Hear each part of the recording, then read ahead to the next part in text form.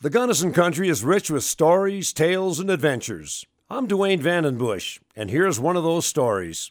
Lake City is a lovely old lady now, but she had a rich and boisterous past. In her day, this silver and gold town was one of the busiest cities in Colorado. She was the queen bee in a rich beehive of activity, and she has grown old gracefully. Lake City. Is there a more beautiful town in Colorado? Located in a small grassy valley where the Lake Fork of the Gunnison River and Henson Creek come together, and surrounded by the high San Juan Mountains, Lake City rests amidst spectacular beauty. Like most mining towns, Lake City went through its periods of boom and bust, but the way it began was unique. The year was 1874 and winter was coming on. Enos Hotchkiss and Otto Mears were leading a road survey from Saguache, major supply town in the San Luis Valley, to Ouray and Silverton, booming silver towns deep in the San Juan Mountains. From Cochetope Pass, the men worked west into the Powderhorn country and then hit the Lake Fork of the Gunnison River.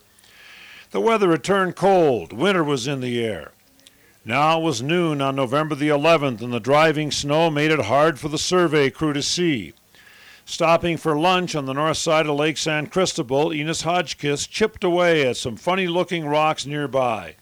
Suddenly he stopped, his entire body quivering with emotion. Gold.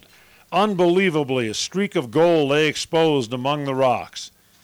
The men working on the road quickly forgot about the Saguache to San Juan toll road survey and began filing claims on the nearby land. By early 1875, the word was out and a couple of thousand prospectors flocked into the Lake San Cristobal region, each looking for a gold nugget under every rock. The Golden Fleece, Ute Ulay, and Hidden Treasure were among the first and best mines discovered. The great number of prospectors forced the building of a new town, and in 1875 another great San Juan mining camp was laid out, Lake City. The new town was named after nearby Lake San Cristobal and soon contained 2,500 excited gold miners.